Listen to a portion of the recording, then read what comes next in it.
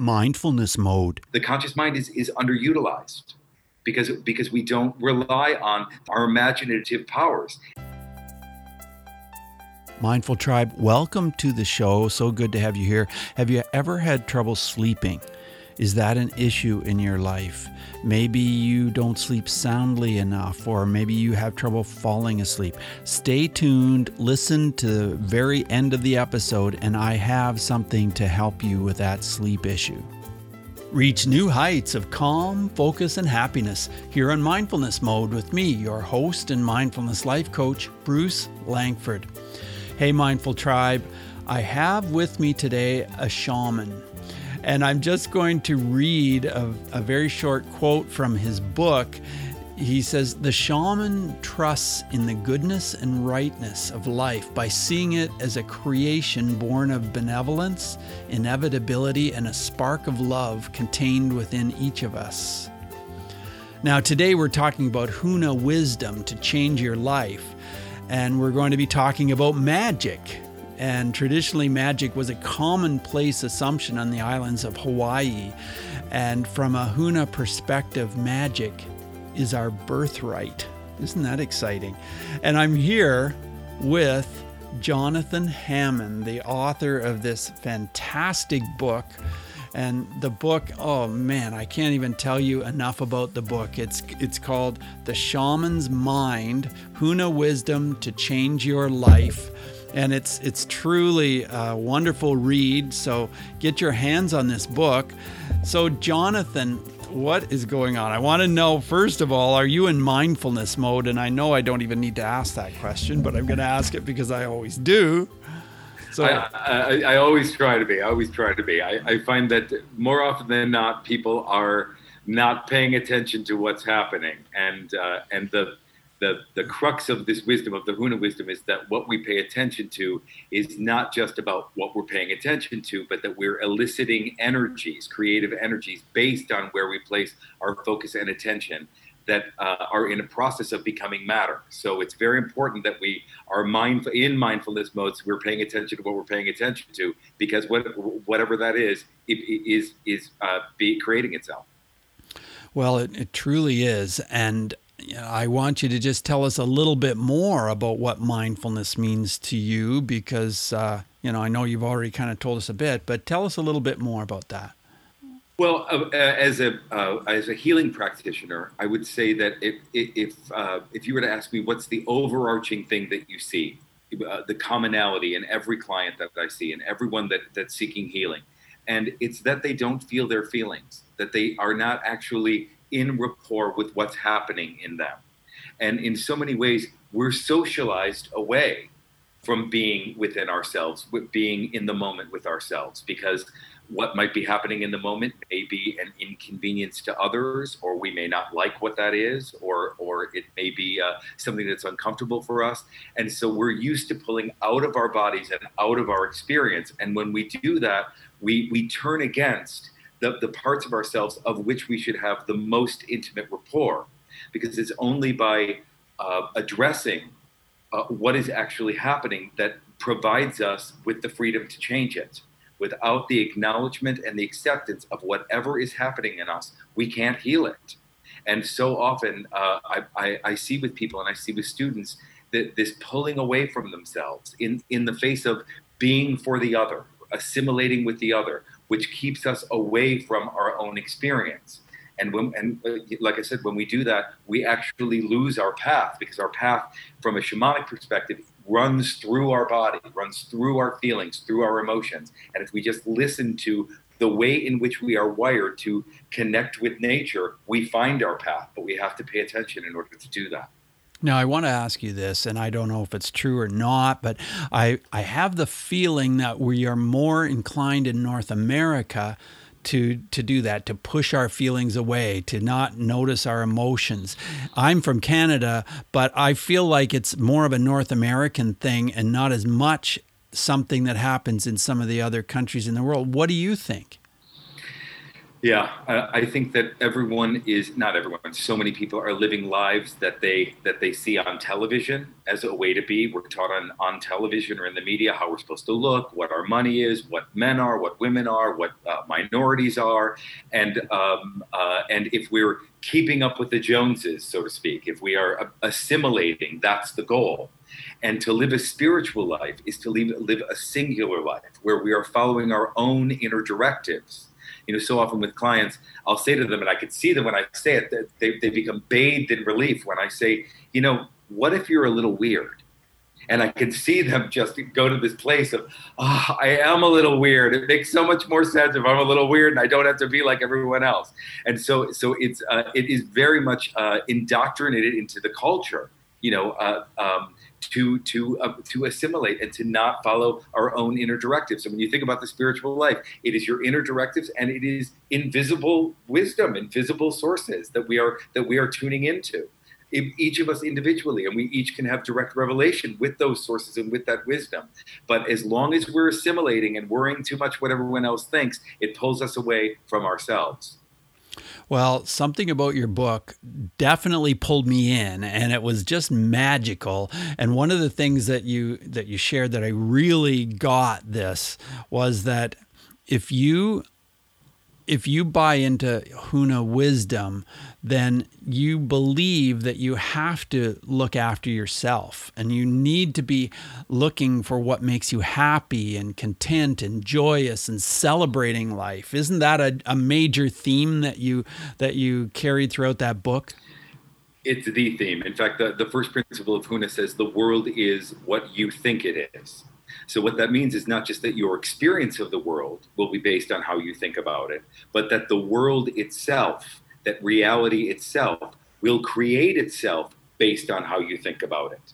So this puts all co-creative power between your ears, because essentially what we are thinking and believing and what we are focusing on with consistency are reflected back by our outside world.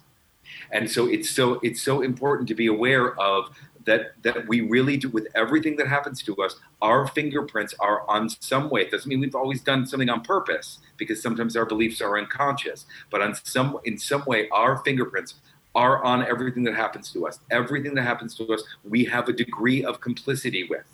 And to see even the difficult things in our lives as something that we in part created is actually to harness power and to harness choice. And so often this gets misconstrued with punishment or I created this hardship for myself and I have to feel badly about myself. And it's not that at all. It's about that with the awareness of your own complicity with creating your life, you then sit in all the co-creative juices that we each have to create our lives the way we want to. And so Huna is about 100% responsibility. And I talk about it a lot in the book because your life is based on what's going on within you. It definitely is. I want to go back to that experience that you had in Hawaii a long time ago and that volcano and the energy. Can you tell us about that? Yeah, I had been a shamanic practitioner for many years, and Hawaii was just a place that I had found that I loved, but it didn't have, and it was beautiful, and I connected to the nature. But to my mind, shamanism lived in South America and with the Native Americans, and I'd had some ayahuasca experiences, and so I wasn't really looking to Hawaii for shamanic guidance. And I was on the Haleakala volcano, which is the dormant volcano in Maui, and doing a hike. And I stopped at a certain place, and it was at a time in my life where I was needing to shift and become a full-time healer and teacher. And I was scared of that. I was scared of making that change. It's a change, as I'm sure some of your listeners find themselves in, where I'm going to do this counterintuitive thing that doesn't make sense to my friends and family, but something in me wants to do it. And anyway, in that moment, I received a visitation. That's the only way I can describe it. And I describe it in the book, where a force just so much bigger than me came in, and it was almost like a freight train. And I was sitting on a lava rock, and I found I could no longer sit up, and I had a kind of life review. That's the only way I can describe it. And And this experience lasted about a half hour, and I was surrounded in clouds, but there was something else happening. And I can only say that I was in union with the One. I was in union with the divine, and it wasn't something I asked for. It was something that just came to me. And after that experience was over, on the way walking back up the volcano, I realized that these are the changes that I needed to make in my life, and these were the things that I had to let go of, and that I needed to become a full-time healer and a full-time teacher. And so that very much happened to me. And just to say, I'm not special. This communication is available to all of us if we open to it whenever we are in nature. So because the world is what you think it is, that means that everything from a shamanic perspective is alive and conscious and responsive to our thoughts, everything. And if you walk through a forest or a volcano in Maui with the idea that I am in an animistic relationship with the environment, that environment will start speaking to you as well. Well, I'm glad you said that. When I read the book, it just felt so easy to grasp, and it just felt like you were speaking directly to me. And I'm not a Harvard grad, you are, but you don't write like as though you're up here and I'm down here. You write in such a way that it just made me feel like, yes, this is very much reachable and very understandable. Now, I'm going to jump to the end, because all through the book, you're leading up to this wonderful end where you're talking about Ho'oponopono. And, it was like, you kept giving us bits, leading up to this. And then suddenly we're there when we get to the end of the book. So let's talk about that. I know that you've been teaching it for years. You taught it at the very beginning of your teaching time, and it just seemed to come naturally to you. You said you saw a video and you just picked up the ideas and you started teaching it. Well, tell us the story from your perspective. Well, Ho'oponopono is a healing practice, but it's really a way of life in which you exist in relationship with the divine. And there are parts of us that we learn early in our life, usually in childhood, that feel like anything other than our divine selves. This is the part of us where we learn that we're unlovable, or that we don't look right, or that we don't fit in the world, or that money doesn't come to us, or that love doesn't come to us. And these are habituated patterns that we learn based on how we're treated and what we experience in our early life. And without attention on them, without recognizing them and giving them a different narrative so they can become something else, these habituated patterns remain. And that seed of unlovableness will be underneath your whole life until it's addressed. And so the Ho'oponopono, which means to make right, and the word pono means right, but it's doubled. So it means to make right more right, to make right, things doubly right, right with ourselves, right with God. And so what we're doing in the practice is that we're extending love and attention to these parts of ourselves that were born because they didn't receive love and attention. That's how we get stuck with these imprints. And as we extend that love to ourselves, we become in alignment with the big love, with the divine love. And when mind, body, which holds the memories, and spirit come together in congruency, then we step into our true belonging. We step into the direct revelation of ourselves as divine beings. And so the process of Ho'oponopono is addressing that which obscures our divinity and sending it love so that it can release that obscuration, so that we can come into alignment with the divine. And then in that alignment, the divine showers us because we create a vessel down here that is in alignment of love, that is in alignment with the love from the divine. And there are those four aspects. I love you, I'm sorry, please forgive me, and thank you.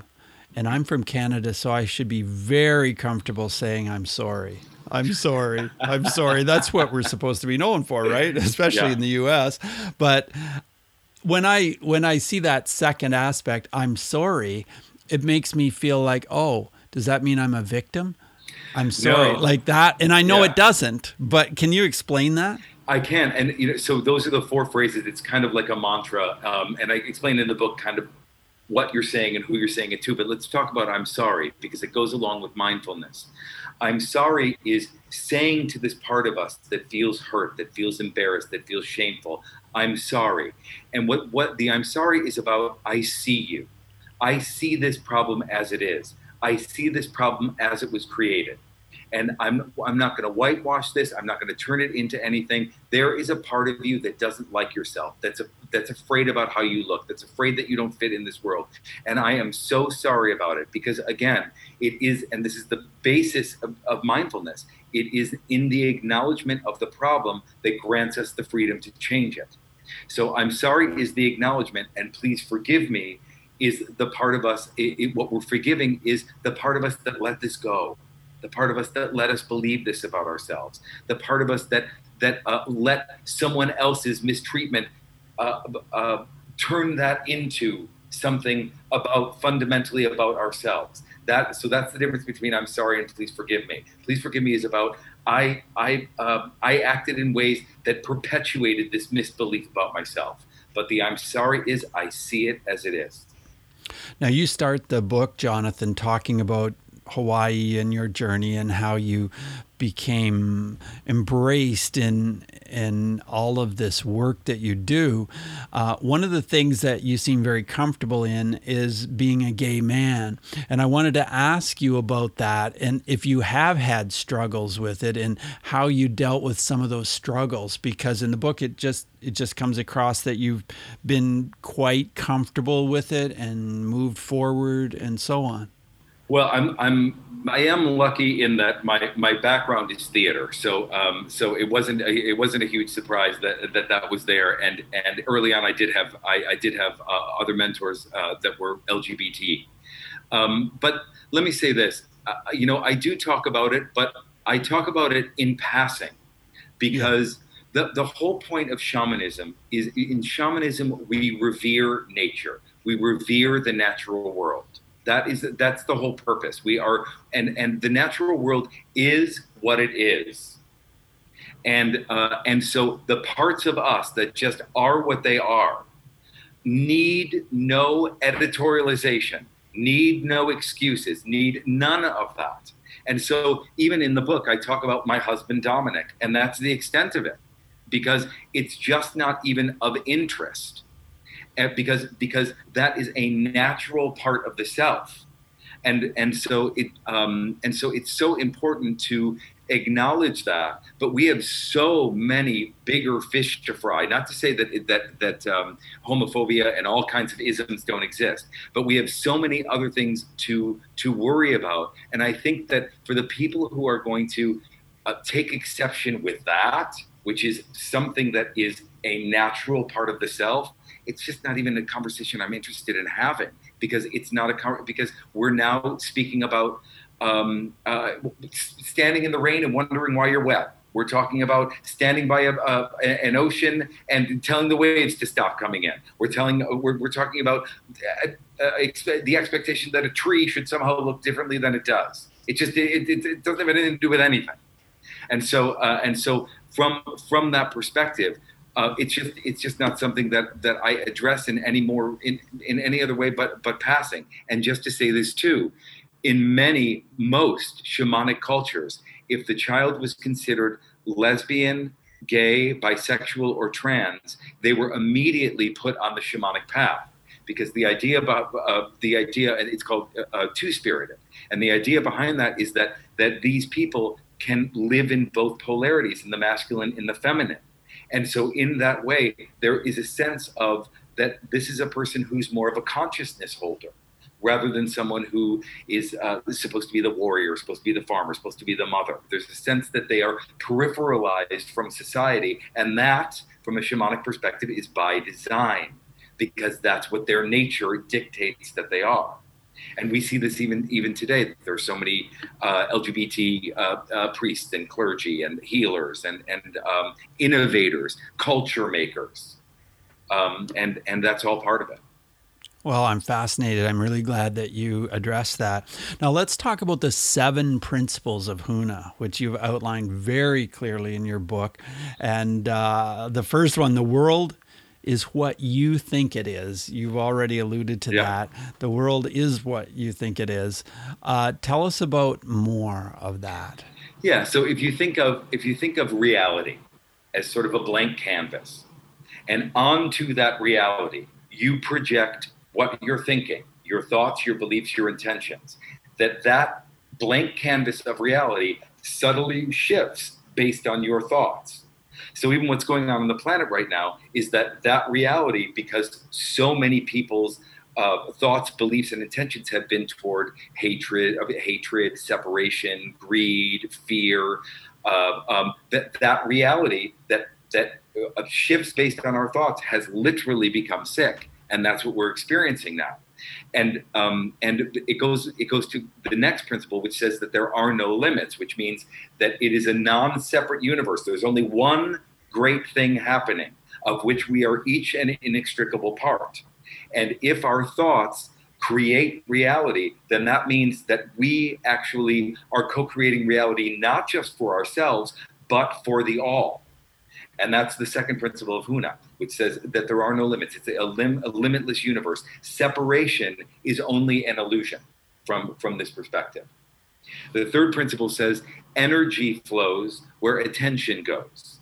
So that means that where we put our focus and attention elicit the creative energies to bring to us and to create the nearest physical equivalent of whatever we put our focus and attention on. So this means that we live in a symbiotic universe that will respond to our thoughts, respond to our focus and attention with the creative energy to bring about whatever it is that we're focusing and intending. So again, you can see it's so about getting inside yourself, because you have the power to really change everything just with even a mere thought. The fourth principle, which is perfect for this show, now is the moment of power. And from a Huna perspective, what we mean by this is, of course, all the things we know from mindfulness, but that in the now is the only place where we can access power, because now is the only place where we can do something. And so the past is gone, dead and buried. The future is not yet born. And it's only in the now that we can actually access power, because it's the only place where we can actually take action. And in the Hawaiian language, they don't have past or future tenses. So everything in that language relates to the now. So a sentence like, I went to the store yesterday to buy milk, is translated in Hawaiian as, my having gone to the store yesterday to buy milk is now over. And that is so cool. That is really cool. When I read that, right. Or next week I'm going snorkeling. My having gone snorkeling next week hasn't happened yet. Right. So everything relates to the now, and now is the only place where we can access power. The fifth principle is aloha, which you've certainly heard before, even if you haven't been to Hawaii. And that simply means that what we're looking for, the litmus test to decide what we're thinking about, what we're creating, is love's presence, the presence of happiness. And so love is considered in this philosophy an ethic. It is a means to evaluate what it is that we are to do. And if love is not present in an action, then that's an indication that we're out of alignment with these principles. And these principles, by the way, are universally shamanic. There isn't a shaman worldwide, even if they have no context with Hawaii, who would not understand that they create their reality with their thoughts, that it's a limitless universe, that energy flows where attention goes, that now is the only place where you can do something, and that love's perspective better be present. The next principle is mana, which means all power comes from within. And this is big, because this is saying that nothing has authority over you. Even the things in your life that seem to have authority over you only have authority insofar as the authority in you grants them to have. So this really puts the choice about your own singular existence that we talked about earlier on you. And because there's only one thing happening in this infinitely powerful universe, that powerful infinitude converges at you. And that's what that principle is getting at, that all the power is within you and all the power is within you. And we all get to have all of it. It's a really big idea. It's a huge idea. Yeah. And it's so important. I really believe in that. So beautiful. And the last principle is, I love this one. It's effectiveness is the measure of truth. Pono. So if it works, it's true. And if it doesn't work, it's not true. And this points toward that the only universal truth is that everything is. Other than that, everything else is just something that someone made up. But truth is only singular, and what's true for you and what works for you. See, what I love about this philosophy is it says that it's not the way. It's just pointing toward there are a whole bunch of ways. And to find the one that works for you, and also to say what works for you is something that's creating happiness, that's creating what you want, that where love's perspective is there, where there's an acknowledgement of non-separation. All of those are aspects of something actually being effective. So you can become rich by stealing from others or making yourself ill by working too hard, but you're not actually being effective doing those things. And this last principle is about that what works is what's effective, or what works is what's true. Highly subjective. That. Yeah. Jonathan, you have a retreat company called The Living Project, and you do retreats in Costa Rica, Bali, Nicaragua, Peru, Mexico. Tell me what it's like to go on a retreat with you. What are some of the experiences? How long does it take? Sure. Well, we haven't done them in a while because of COVID-19, but they'll start up again. So the retreats are a week or 10 days, depending on where we are, where the participants are really just focusing on themselves. So I teach mindfulness in the morning, and then there's a yoga class, and then they have their day, and it's usually in some beautiful place. The next ones will all be in Hawaii because it's just based on the book. And then at night there is a shamanic circle, and which can be a whole series of practices. Many of the practices in the book that we'll do, and the purpose is really to go inward, and there's a real encouragement in these beautiful places that are these miraculous natural environments to connect. Nature from a shamanic perspective, maybe from any perspective, is the greatest healer. Nature shows us everything that we need to know about ourselves. Nature is in a constant state of evolution and growth. Nature never says no to itself. Nature doesn't have low self-esteem. Nature wants what it wants. And the more that we align with and emulate nature, which is the crux of shamanism, the more we claim ourselves as part of the natural world. And what remains unnatural in us are the ways in which we close down on ourselves, because nature doesn't do that. Right. But they're fun. They're fun. I bet they're fun. Yeah. About how many people would go on a retreat?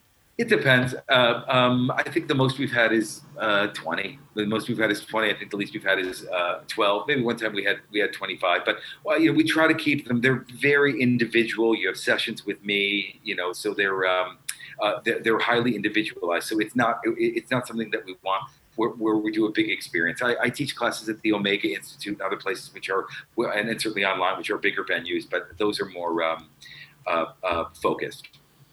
Well, Jonathan, you completed 4 years of training at the One Spirit Learning Alliance in New York City, and now you're on the faculty there. Is that what you do most of the time? Is that your full-time work? No, I mean, I am on faculty there, and I teach classes there. I teach interspiritual counseling and shamanism and energy healing there. It's a wonderful organization. It's I went to Interfaith Seminary there a couple of years ago, and that is available not just in New York City, but it's an online program, and I highly recommend it. No, my main practice. I have a healing practice. I have a private practice. It was just in New York City. Now it's very much online, given what's going on in the world. And so, I work with clients weekly, bi-monthly. Sometimes people just come for one healing. it depends, but I'm very, very full with that. And that's, and so if anyone wants to reach out for, to work with me in that way, you can find me on my website, jonathanhammond.com. Right, Jonathan Hammond, yes. JonathanHammond.com, and it's JonathanHammond and HAMMOND. That's JonathanHammond.com. Yeah, so check it out because, I know that you do a lot of work with people. Now, in the book, you also talk about the 3 selves. Yeah. And I found that fascinating. Can you tell us a little bit about that? Well, it's fascinating about the Hawaiians, and the more that I delve into this material, the more I just think, did they know everything about everything? You know, you've heard of the id, the ego, and the superego from Freud, the conscious mind, the unconscious mind, the superconscious mind from Jung, and this conception of 3 aspects of consciousness has been in every indigenous culture, and it's specifically talked about in the Huna philosophy. So essentially, there's the conscious mind, which is the one that got us to this call today. The unconscious body mind, so that's the part of us that controls our body, all the natural things that are happening in the body, but that also holds the memories, also holds those detrimental imprints that I was talking about earlier. And then the superconscious mind, or the higher self, which is the part of us that's connected to divinity, sort of the intermediary between us and the big divine.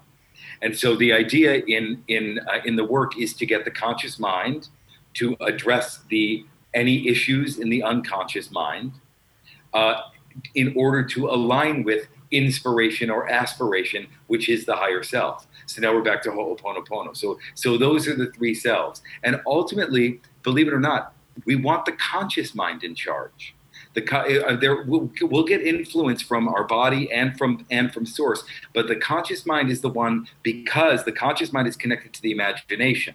And if we're connected to the imagination, that means that we have the power to imagine who we want to be and what we want to create.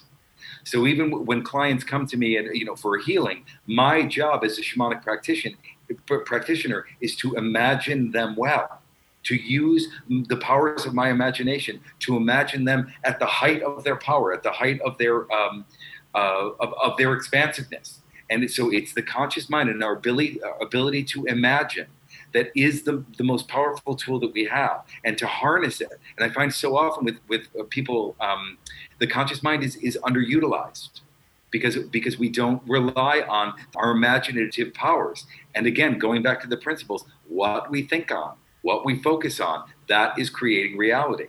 And so we could, and even the reason why I've landed on Hawaii is because to even go to Hawaii is to stand there and you have to open your imagination to even fathom where you are.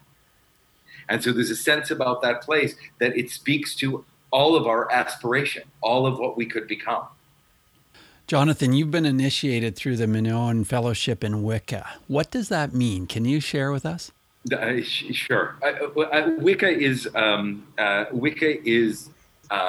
shamanism with the British accent. European shaman. It really is. It's an earth-based an earth-based I guess religion now. And that was I have a mentor, and originally my path was Buddhism and the Dzogchen teachings. That was the beginning of something. Then it was more like, now that I'm aware, I moved into using the power of the mind, and that was the beginning of my Wiccan practice. And Wicca Wicca is about magic. Magic is just simply using the natural forces of our mind, our emotions, and our inner vision to make things happen. To create things. That's what magic is. It's not that deep. And that led me then to, I think, just because of my love of nature, shamanism, which is where I've sort of landed. But they're all very, very, very related. And I would even go as far as to say that even the Buddhist teachings, those are shamanic lineages. That's wisdom from indigenous peoples. It's just how their spiritual technology has manifested itself. But they're all very, very related. Yeah. And so you run a monthly shamanic gathering now. Is that for other shamans? No, that's for everyone. That's for, see, the thing about this material, and the reason why I wrote the book, is that this is practical stuff. This is, people get, ooh, shaman, like it's some, and this is really about living successfully, living effectively. Knowing that your mind has co-creative power, knowing that energy follows thought, knowing that you gotta be in the now, knowing that love's gotta be present. These are all things that are things that we all need. And so that monthly circle is for the community, and whoever that community is right now. It's been online since the beginning of COVID-19, which has been wonderful. We've actually gotten a lot more people, and people from different countries, and that sort of thing. And we'll do journeys. We'll I'll do lectures. We'll do meditations. There'll be sharing. But it's a way in which we can all practice this material. So the difference between in shamanism, we would do a shamanic journey. In Buddhist meditation, you'd be doing mindfulness practice or loving kindness practice or any of the focused meditations. But in shamanic practice, it's the shamanic journey, which of course you have to be present for. But then you elicit the powers of your imagination and your own kind of psychic sight to enter into these hidden realms, which are right there. They're right there, right around us all the time. And we did this as children so often. And so those are the kind of things that we do in the shamanic circle. Yeah. And what were you like as a child, Jonathan? What were you like as like a 7-year-old child? What was Jonathan like? A lot of play acting, a lot of imitating others. My parents thought, because I was, I was theatrical, so my parents thought actor. But I now know, having left that life, because I was a professional actor for many years, that what I was really tuned into. If you think about acting, what is it? You learn the lines, you learn the blocking, then you hope that inspiration comes through, and that's really channeling. And that was always what I was trying to do, to give up myself so that something else could come through. And what I found in my acting life was that I just couldn't do that enough. I couldn't make enough money at it, frankly, and there were too many limitations. And I was guided another way. But all of that skill set and all of those imaginative, my Hawaiian teacher Serge King, he says that the shamans were the first actors, because in some ways they're the ones that are imagining these different ways of being and as opposed to the imagination just being something that isn't real. From a shamanic perspective, the imaginal realms are real realms. So when a shaman says they're going on a journey, they're actually going somewhere that's actually real. And if you think of consensus reality being one small piece of an apple pie, shamanic reality is the entire rest of the pie. There's so much that doesn't meet the eye, and it's in those other realities that the shaman visits to retrieve lost power, to commune with the spirits, to receive wisdom and information, to receive healing. And those are all things that you can learn how to do on the shamanic path. Fascinating. Absolutely fascinating. I want to ask you about bullying. I've worked in this field for some time. Have you a story about maybe you were bullied, or maybe you were a bully, or do you have a story where mindfulness would have made a difference? Yeah. I think that I don't have so much a story, but I see it a lot with clients. There is a sense of, underneath bullying, the result of bullying is always shame. It's always a sense of you feel a sense of that there is something about me that is just not okay, and there is a process that one goes through when they. Even if you think about the nature of a curse is simply that someone mistreats you and you hold on to the mistreatment and you form an identity around it. And the removal of the curse is simply the removal of the identification with the negativity or with the bullying. And so it's so important that when we are mistreated as children, that we learn that we teach children that this happened to you, but this isn't you. And you need not identify with anything that happens to you. It's just what's happening. You know, I remember doing a meditation retreat with Pema Chodron, and she had just led a meditation, and then she said, "Does anyone have any comments?" And this man just went on and on and on, talked about this happened, this happened, this happened, this happened, this blah blah blah, and then she just looked at him and she said, "Well, that's what was happening." And like, you know, as if don't even attach to that. It's not important. It's not interesting. And so often, you know, bullying is about the identification with the behavior, with how one's being treated. And it's just what happened. And even to say this too, one of the practices in the book, because now is the moment of power, is to actually go back and look at those things, either that you did or that others did, and see that even though their actions or your actions were skillful or embarrassing or shameful, you were actually trying to do something. You were trying to meet a need. You were trying to alleviate some pain. You were trying to get to some sort of understanding. And even in the worst things that we've ever done, if we look at them compassionately, we were actually trying to do something.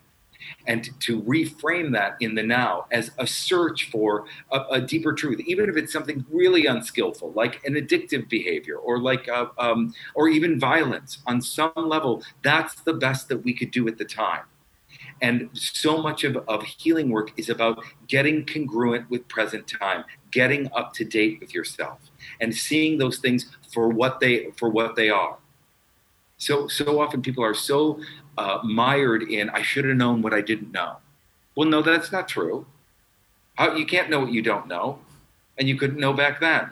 So stop it. And that puts you up to date. And it's so important that we do that. So that's my long-winded answer about at least how to get rid of the identification with bullying. Yeah, well, I appreciate that, Jonathan. As we move forward in the interview, I want to ask you 5 quick answer questions. So just 30-second answers are perfect. Yep. The first one is this: who is one person who has been a powerful mindfulness influence for you? Lama Surya Das, Awakening the Buddha Within. And I finished that book. I was in Harvard Square and I finished it and I said, I have to meet Lama Surya Das. And I got to the back page and it said, he's 2 blocks away. He's right there. And I walked up. It was the weirdest thing. And I walked over and I saw the sign and studied mindfulness or Dzogchen meditation with him. Wow, that's a great story. Yeah. Wow. How has mindfulness affected your emotions? Paying attention to my feelings, befriending myself, befriending yourself. That's the purpose. The purpose of mindfulness is not Zen floating away on a cloud of ice cream. The purpose of mindfulness is to befriend what's happening in you so you can do something about it. I like that. Tell us how breathing is part of your mindfulness practice. The breath is a paradigm for everything. The breath is, even the Hawaiians talk about that when the sun rises in the east, its heat causes the earth to exhale. And that exhale is called transpiration, where the earth releases its breath, which then begins the cycles of life. So you can think about breath in terms of, we're living and dying in every moment. That means we're starting over in every moment. That means there's death and rebirth in every moment. And that's what the breath signifies to me. Your book, The Shaman's Mind, is fantastic. I highly recommend it. Are there any other books that you would recommend that are related to mindfulness? Related to mindfulness? Yes. I love Tara Brach. I love Tara Brach's work. That's a very what's it called? Radical Acceptance. That's a book that I give a lot of new clients who come to me. But that's a wonderful one. I just think what I like about Tara Brach is that she's not just a mindfulness teacher. She feels like a healer to me. You know, she really feels like how to take these practices into healing. So I love Tara. Yeah. Are there any apps you would recommend that are related to mindfulness? You know, apps I don't do. The only thing I would say I'm a big proponent of Mind Valley Academy. I'm a big proponent of Sounds True. You know, I'm a frequent flyer miler with Sounds True. Over the years I've gotten a lot of their programs. There's a lot of material out there, and it's so wonderful I find to listen to the teachers rather than just read their books. And so I do encourage people to look. If there's a teacher that they're resonating with, listen to what they have to say, because a lot of times that's even more helpful than what they're writing. Jonathan, it's been such a pleasure to have you on the show and to talk to you directly about the book and Mindful Tribe. Really, I really recommend you get this book and read it. Jonathan, what are you working on now? Have you got a new project? I'm sitting still for a little bit. I've been doing a lot of book promotion because the book just came out in July. A lot of interviews and that sort of thing. I am doing some articles. I just wrote an article on believe it or not, on the hula, which that'll be out in I don't know exactly where yet. And I'm thinking about my next book. I don't think it's going to be Hawaii centric. I think it's going to be about, or even necessarily shamanism. I think it's going to be about masculine and feminine polarities, the polarities between the sexes, and working with even sacred sexuality. I think that's something that is of interest to me, and also how to utilize these principles in counseling as therapeutic tools. So those are the two projects that are swimming around in there. Oh, that sounds fascinating. Well, thank you so much for being on the show. And with that, I'll say thank you again. Have a great rest of your day, and all the best to you, Jonathan. Aloha. Mahalo. Thank you. Aloha. Thanks for tuning into today's episode, Mindful Tribe. And at the beginning of the show, I mentioned that I have something to help with your sleep. Maybe you're having trouble falling asleep. Maybe you're having trouble because you keep waking up. Well, I have a sleep meditation that I've recorded for you, and it'll help you enjoy a deep, easy, natural sleep where you'll drift off to sleep with a calm, gentle voice. That's mine. So you can rest comfortably without as much effort. So just go to mindfulnessmode.com/sleep. And that's a free download just for you, Mindful Tribe. So take what we've learned today to reach new heights of calm, focus, and happiness. Stay in the mode.